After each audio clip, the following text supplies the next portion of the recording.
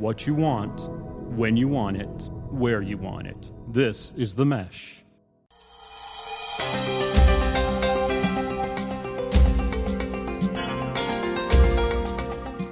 Hello and welcome to the Caregiver Community. This is an educational forum for family caregivers where we're holding conversations about caring for our aging parents and for ourselves. My name is Jane Everson and my co-host is Frances Hall. How are you doing today, Frances? I'm just great. That's good to hear. Frances and I began the Caregiver Community because we are two of approximately 10 million adult-child caregivers in the United States, people just like our listeners who are caring for aging parents, but also caring for ourselves. Some adult children live near their parents, and others live hundreds of miles away. Some parents live in their own homes, and others live in residences designed specifically for people who are aging. No matter where your parents live, visiting them in their own home provides adult children with an opportunity to observe their parents and to discuss safety concerns. In this session, we're going to be talking about some tips and tools to consider when you are visiting your parents, no matter where they might live. Our guest today is Dr. Sue Frigoletti. Dr. Frigoletti is an associate professor and an academic field coordinator in the Occupational Therapy Department at Lenoir-Rhyne University, which is located in Hickory, North Carolina. Sue holds a bachelor's degree in occupational therapy, a master's in gerontology, and a doctorate of health administration. She's been an annual speaker for ACAP Hickory, where she shared her expertise in areas of how to find reliable resources on the internet, what to look for when visiting mom and dad, and strategies for preventing falls. Sue is married with one son, and she is also an avid motorcycle enthusiast. Thank you for joining us today, Sue, and thank you for helping us learn more about this important topic. I'm happy to be here. Sue, Jane had just talked about that a lot of adult children live quite some distance away from parents, and so see them infrequently. Holidays often mean that visits with families and those of us who are adult children come into play, and that it brings opportunities to observe parents in their own homes. What are some things that we could look for, or should maybe look for, when we're visiting mom and dad? There's actually a few different ways that you can look at that. First recommendation that I would make, though, is to try to spend a few days before or after the holidays to spend a little bit more time with your family. The actual holiday itself may be a little bit too stressful to see what a regular, everyday home situation would be for your loved one. What you may want to look at, though, are things that are physical in nature and then things that are environmental in nature. So taking a look at mom's ability to ambulate, to walk around the house. Is she tripping and falling? Are there any issues with her vision? Are you noticing that she is not dressed as she used to be? Maybe she's disheveled and she normally is dressed extremely primly. Are we dealing with issues with environment? Is this a super clean house that all of a sudden looks like a hoarder is living there, and there is clutter everywhere and things to trip over? So you want to look for anything that seems to be a change in normal. Mm-hmm. Okay. What are some questions that we ought to be asking, or topics that might be addressed to help the adult child better understand the parent's situation and needs? You're going to want to ask a few questions, especially if you live further away from them, about what their daily life is like. Who are their friends? Who comes over? Who are their neighbors? Where do they go to the grocery store? Where do they go to the pharmacy? It's good to find out who does their medical work. Who is their physician? Who do they prefer to go to the hospital for? You're going to want to ask some questions about what they're doing every day. I think it's really hard when you don't live close by. You can't tell, are they spending the day in front of the television, or are they actually getting out of the house and driving more than you might realize? Mm-hmm. So you would want to look at those types of things. Okay, that's some really good guidelines on that. What about, a lot of times we hear adult children talk about that they get this information, but then what do they do with it? How do we know when a parent really needs additional help or when they really are okay? How do we know that? Are there some guidelines to look for? Well, I'm going to be honest with you. The first thing I say to any caregiver is, can you sleep at night? Mm-hmm. If you see anything and it is bothering you at all enough that you're losing sleep at night, it's something that you need to pursue. So if it's something that's nagging you, you need to pursue that. Your gut reaction is always a strong one. Okay? The other thing, though, that you can take a look at is I would ask their friends that see them more often. A friend will always come up to you and say, I've been a little bit worried about your mom. And that's something that, again, someone that sees them on a more consistent basis. The other thing that I like to recommend, honestly, is if you can convince them to do this, schedule a doctor's appointment while you're there. Schedule some time to go pick up the meds and see the pharmacist while you're there. Anyone else that might be able to give you some information. If you're going to do anything medical, you will have to have a HIPAA release where the physician would be allowed to speak to you about your loved one's care. But I think that it's something that it's good for them to know who the other caregivers are that are even outside of the daily situation, because then that way they may be able to be a little bit more honest in front of you, and you might hear things that have been said before that your loved one has not been willing to hear. Right. So good information.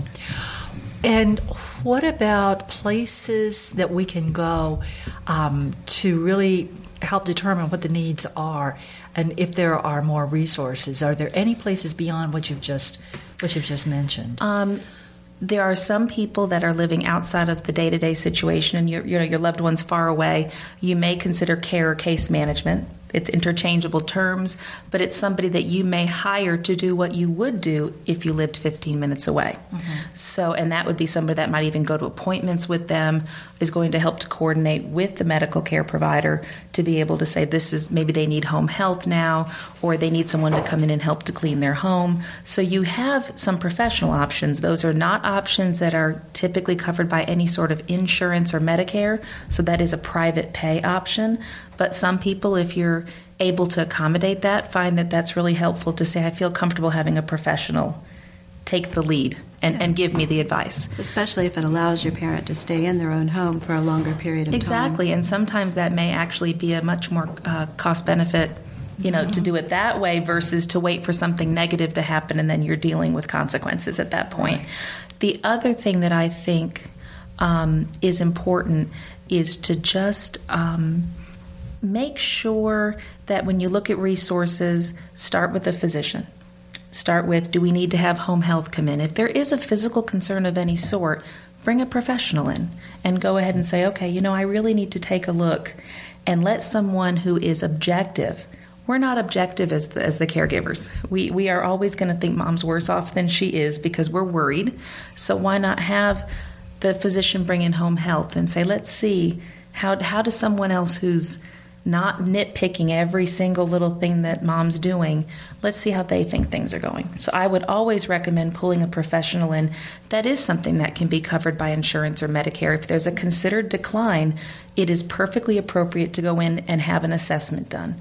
It does not mean that they have to have continued therapy or continued nursing intervention, but it does mean that we can make an assessment of where are they right now and do they need intervention. That is perfectly appropriate to have done. Because I know so often we, as the adult child, as you sort of said a minute ago, we come into it with all kinds of emotion and possibly not so much a real eye of what is really going on because it's clouded by our emotion. Well, and it's also clouded by previous judgment. Sure. Of what is going on, and saying that she's not the way she was. That doesn't mean that she's now unsafe. Oh, good Just point. because she's different doesn't mean that it's a negative difference. But anything that's different to us is going to automatically come across as negative when it's not what we're used to. Sure. Go back, you talked about, and I know the term geriatric care manager. Yes. Or geriatric case manager. Yes. Either of those terms you said interchangeable. Where could people go to learn more about that or to find out who to pull in, who's in their area? I do know that most area agency on aging have resources related to that where they may have a list of local providers. But honestly, I have used Google more than I've used anything and just gone ahead and looked at a geographic location and looked for geriatric case or care manager, and you will usually find private providers that will pop right up. I would recommend you interviewing a few of them. You've got to have someone that you feel that you can have a strong, open communication with.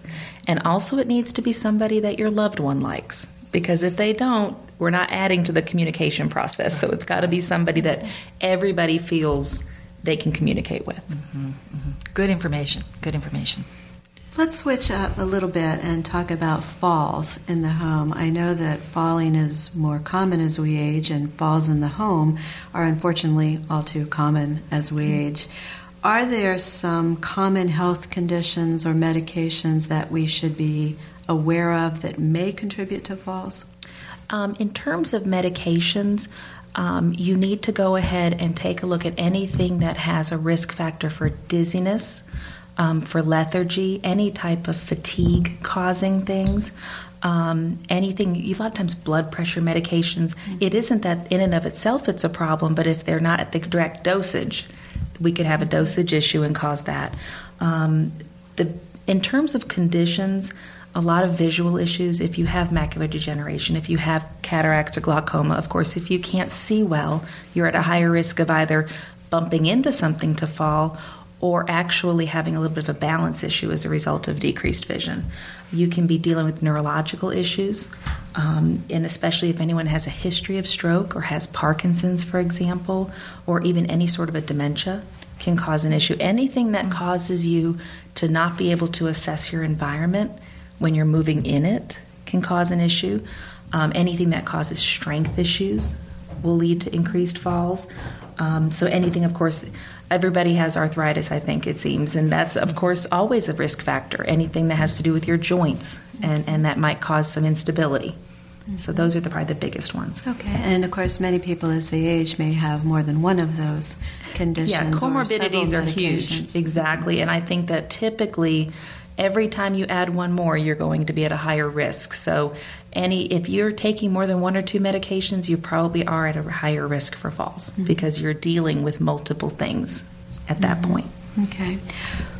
If we think or if we know that our parent is at a risk or higher risk of having a fall because of medications or conditions, what are some things that we as the adult children can do to help prevent or reduce falls? You can look at it, one, from an environmental standpoint. If we know that they're going to have a hard time scanning their environment for anything that they might trip over, do we have clear pathways in the home? Have we gotten rid of the throw rugs that we can trip over? Have we dealt with a stair issue in the home, for example? A lot of times stairs is one of the biggest issues, and is there a way to have them be on one level versus having to go up and down stairs consistently? Sure, that's huge. Anything that you can do to avoid things like stepladder use. So there are things in areas that you can reach easily. That's something that would be of importance. The other thing that you can do is there are physical things that have been proven to help with fall reduction. Anything that involves strengthening and balance training is very good, and that doesn't have to be specifically from a professional. We have a lot of yoga, tai chi, things of that sort are excellent things that can be done. A lot of senior centers have great exercise programs that people would really benefit from. Even if it's chair-based, it's still strengthening-based. Anything that strengthens your trunk, strengthens your core, can be a big help to be able to help to reduce the possibility. The other thing that you're looking at doing, and this may sound a little bit crazy, but you can actually have professionals help to teach someone how to fall. Sometimes I've heard about that. Talk about that a little bit more. There actually are techniques that you can use that help to reduce the risk of injury. The fall itself is not typically the problem. The problem is the injury that results from the fall. So anything that you can do, it's the outstretched hands that cause the wrist fracture. So are there ways, actually, if you think about wrestlers and people that do karate and things, you watch them fall a certain way onto the mat. That is designed to keep them from getting wrist fractures and ankle fractures and things of that sort. So there are ways that you can teach people how to fall. I would recommend a professional do that. That's not something you practice on your own, but it is something that you can do as a way to help to prevent the injury that comes from the fall. Yeah, when you were talking about that, I was thinking the football player.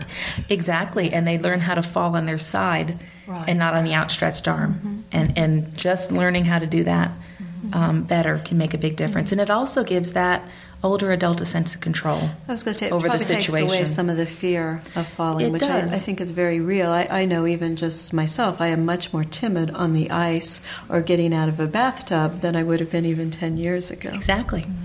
What about therapies, resources, aids, other kinds of assistive add-ons for people who are prone to falling? I think that your typical interventions from a therapy standpoint may be physical or occupational therapy. Physical therapy may specifically address ambulation capabilities and lower extremity strength, for example. Occupational therapists will deal with it from some upper extremity core strength, maybe being able to make sure that the assistive devices that are being used properly. Mm-hmm. And also the OT is the one that will go into the home and do a home evaluation for you to be able to make sure, is everything as accessible as it can be? Are as many of the environmental risk factors reduced as much as possible? Mm-hmm. So those are your two main disciplines that typically deal with fall situations. Mm-hmm. Although there are times that cognitive therapy is also utilized from the standpoint of when you have someone with dementia, for example, of are there ways to have reminders in the home if they're able to still handle that. Mm-hmm. We may even come in as occupational therapists, and sometimes you need to label, don't go upstairs. And you put the sign right there on the stairs, and it's a way to help them remember. Or you put the big sign on the walker that says, use me. And then that way they know, oh, that's right, I have this walker I'm supposed to use. And once they start to use it, they know how to use it properly. But they just forget that it's there because they're just going to go about their day. So anything that you can do related to that really helps as well. Can you talk a little bit about some of the aids you mentioned, like a walker or a cane, learning to use those or getting over the, maybe not even the fear, but the indignation of having to use one? There is some stigma associated with that, and I have done everything to try to get rid of that with different patients. I have even decorated walkers and done whatever I can do. Absolutely. But any type of ambulation aid, your canes, your walkers, your hemi walkers, the really cool looking canes that have the 4 feet on them, the pronged canes like that. One of the biggest issues with those is you can buy them over the counter. And so you can go into any discount store and you can buy a cane, but if you're not taught how to use it properly, it could actually be detrimental to you. Yes. So I would honestly recommend that you have at least a single visit with a therapist to be able to have them show you how to properly use it so that it isn't used as a way to cause more falls. Because if you use it improperly, you can trip right over Absolutely. a walker or anything. And they're designed to be an aid. They're not designed to do the job for you. So anything that if you're going to start to use those kind of devices, then you may also need to look at, do I have kind of a home exercise program? Do I have something that I'm doing to at least try to maintain the strength I do still have? You also may want to look at upper extremity strength, because if your arms are not strong enough to pick up that walker all day long, then again, it's going to be something you might end up tripping over. So you do need to have enough strength and stability to be able to use those devices safely. Mm-hmm. Good. Very good recommendation. What about reachers and grabbers? Yes, those are great. Those are a little bit easier to pick up from the store and use on your own. The reachers are wonderful. There are many different types of reachers, and a reacher is basically a grabber that you can use to get into the top shelf when you can't reach it without having to use the dreaded step stool. So, but when you're choosing those, again, you have to have enough grip strength in your hands to. Mm-hmm. You may be careful. It's one thing to pick up the tissue box from the top shelf. It's another to pick up the 2-pound jar of pickles. So are we picking up things that we can actually handle? Some of the grippers have a stickier base than others on the grabbing handles, so it's something to consider there. And also the actual grabbing piece itself, the hand piece that you actually grip, can have different sizes. It can have different amounts of foam on it, for example. So you need to find one. When you play with them in the store, actually play with them in the store and try to pick up things in the store before you purchase it and say, is this something that I can grip and maintain a grip to be able to get something off a shelf? Because if you can do it for about a minute, then you know you'll probably be okay. Good. Great examples of things that we can work with our parents on, and I like the recommendation of working with a professional to make sure you've got a good fit. Definitely. We'll get back to your show in a moment. Just a reminder, you're listening to The Mesh, an online media network of shows and programs ranging from business to arts, sports to entertainment, music to community.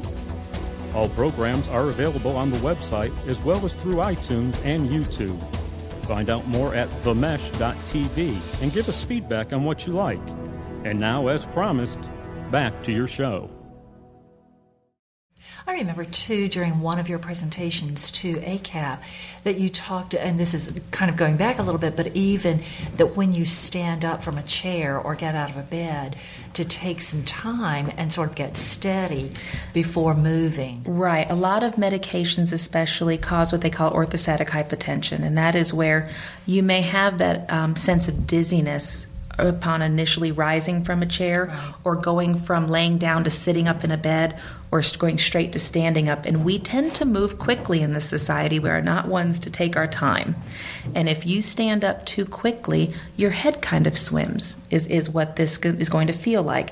And that is a traditional area that many people fall at that point because maybe the chair behind them isn't that stable, or the bed is actually... Hospital beds roll, and I have had patients who have had issues with the bed rolling when they have fallen back onto the bed.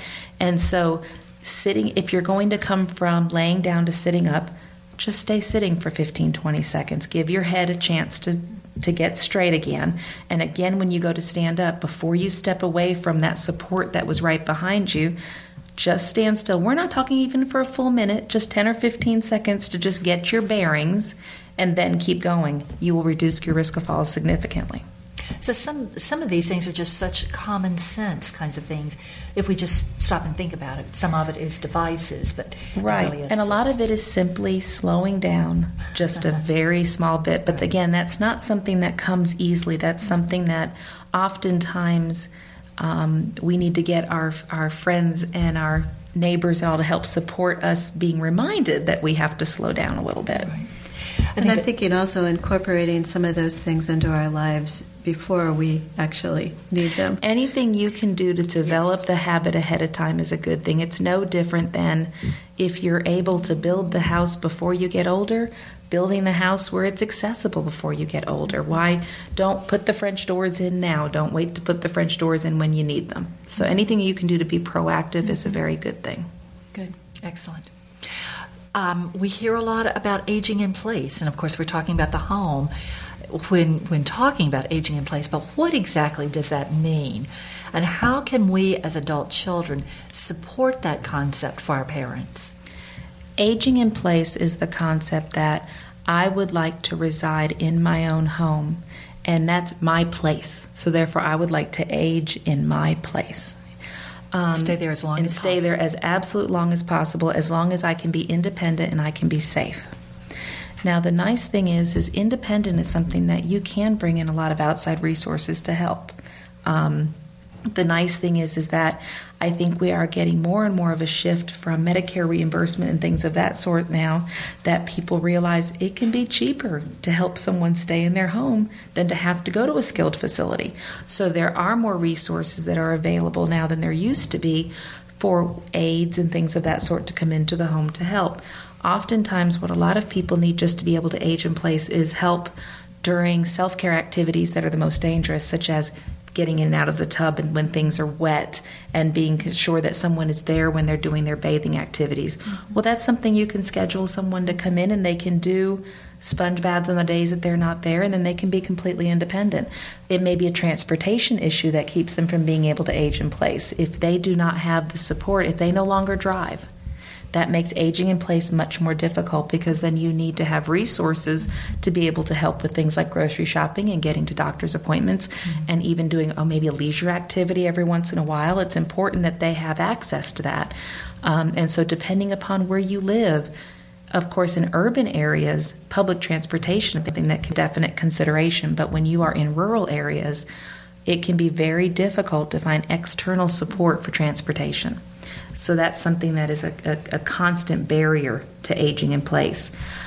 But what you're going to want to take a look at is, especially if you're not there, it does make it harder to help support aging in place, because you have to have other resources that are available to help with these types of physical things.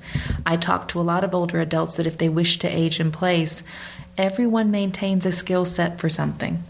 And it's important to kind of maybe take a look at all of your neighbors, and is there someone that can still drive? Well, that's the designated driver for the neighborhood, and that's the one that takes everyone grocery shopping once a week. But maybe your loved one is the one that cooks the best, and she helps to make the meals for the ones that can't cook very well anymore and helps put them in the freezer because she can't get to the grocery store, but she can cook.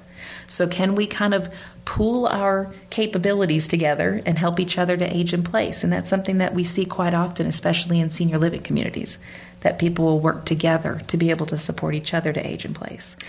But what a great concept, even in the neighborhood, to be able to do that. Definitely. It's important. The largest thing is that it's your home is where you're comfortable. Right. Anytime that you have to change to any sort of a residential setting, institutional type setting, you're never going to have it be the same as your own home. Right. And honestly, from a functional standpoint, especially for someone with dementia, they will stay the most functional in their home, which is their normal environment that they will have residual memory regarding. So if you take them out of their own environment, they are more disoriented. They are not able to function as well. So if you want to maintain the most residual function in someone with dementia, keeping them in their own home is the best chance that you have for them to maintain some sort of regular activity of daily living that's so routine to them that they don't have to think about it still. But you said something at the very beginning, and that was as long as they can be safe. Right, and it's important. That's why, the use of things such as personal response devices, such as the Lifeline, the I've fallen and I can't get up, those are important things that, especially if your loved one wants to live alone and age in place alone, is, of course, we know it's more safe if there's more than one person in the house that will eventually show back up and see if you fell down the stairs and you couldn't get up. So it's important that there are either external sources that are put into place, but then also just common sense things. All the siblings, each one calls mom once a day at 3 o'clock, and mom knows she has to answer the phone at 3 o'clock, and it reassures everybody mom's good today. Or mom has to call and say, I'm not going to be home at 3 o'clock. I'm just letting you know I'm okay. You've got to do whatever it takes so that there is a safety routine in place. Right. You've addressed this a little bit, Sue, but do you have any tips for talking with parents when either you as the adult child or as a professional think that living in place is just no longer an option? It's a tough conversation to have. I think the number one thing to keep in mind is that you're dealing with an adult who has the right to be spoken to as an adult. And I think it's very hard to sometimes feel like you're taking on this supervision role and you almost want to speak to them as if they're a child because usually because you're so scared for them that you take a very stern approach and but Mom, we just can't do this. But it's important to go ahead and say, I need to discuss your fears. Discuss the fact of this is what I'm seeing. Stick to the facts. I'm concerned because in the past 3 months you've fallen 12 times. Twice we had to take you to the hospital, and once you broke your hip. That makes me really, really worried about you being able to live here by yourself anymore. You can't argue with fact. And so, but also having that be a collaborative conversation. What can we do about this? Maybe there are resources that are available that you were not aware of that maybe, usually if the person is cognitively intact, your parents already thought about this. They're not aware of the fact that they've fallen 12 times in the past couple of months and they went to the hospital. So sometimes it's that both sides need to have the conversation, but it's a scary thing for the adult to bring up because they're thinking, I don't want to be in the nursing home. And if I bring it up, is this going to start that ball rolling?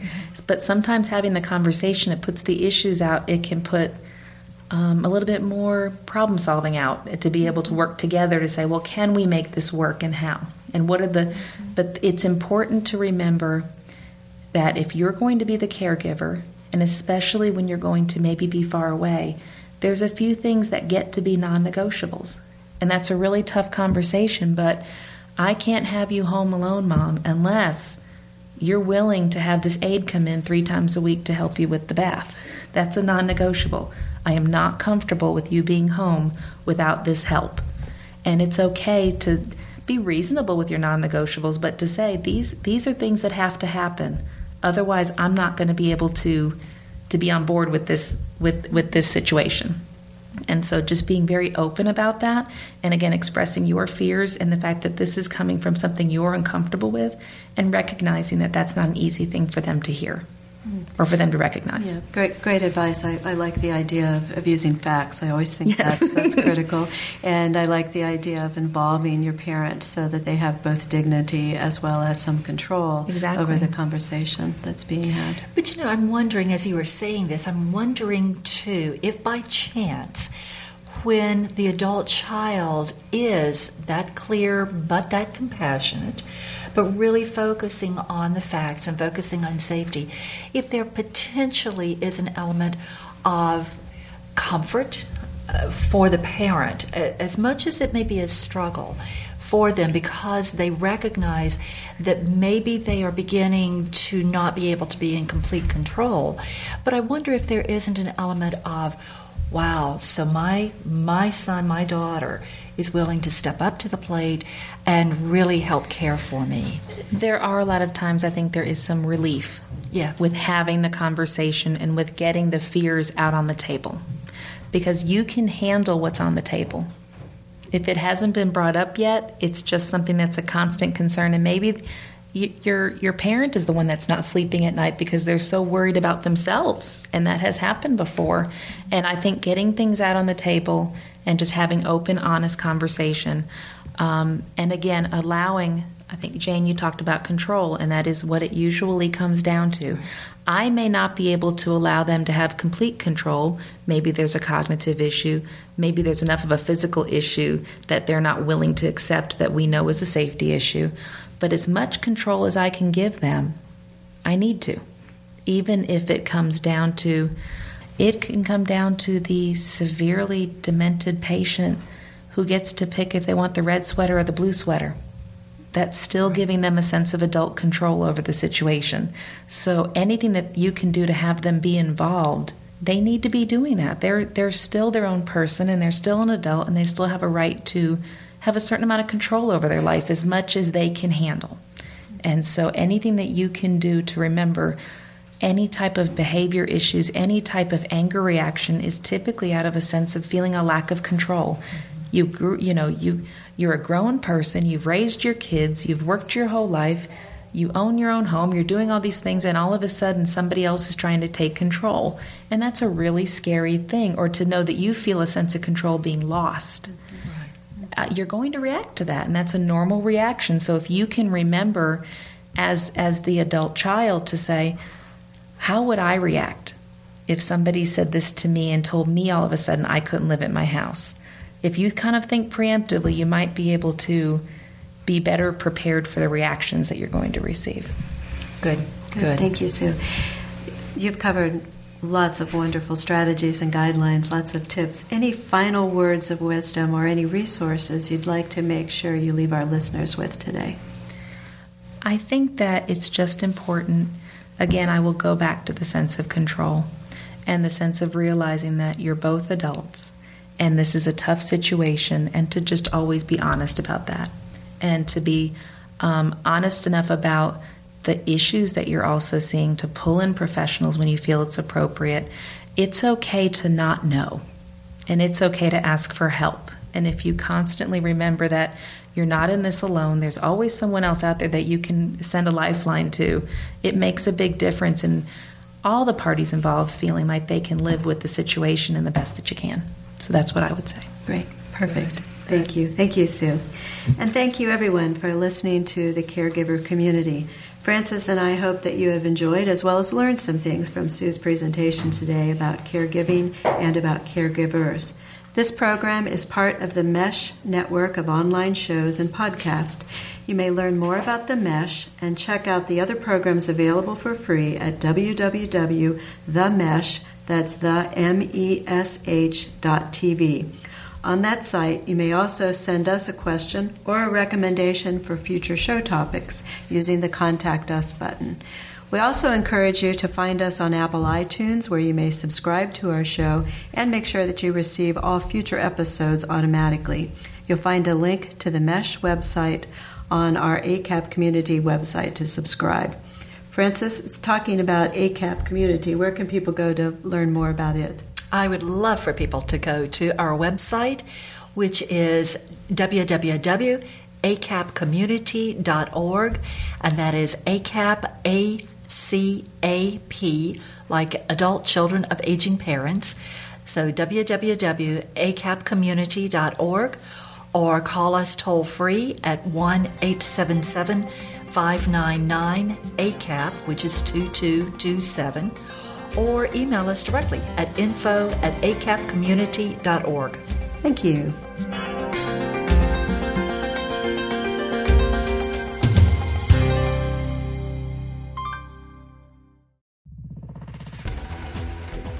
You've been listening to The Mesh, an online media network of shows and programs ranging from business to arts, sports to entertainment, music to community. All programs are available on the website as well as through iTunes and YouTube. Check us out online at themesh.tv. Discover other network shows and give us feedback on what you just heard.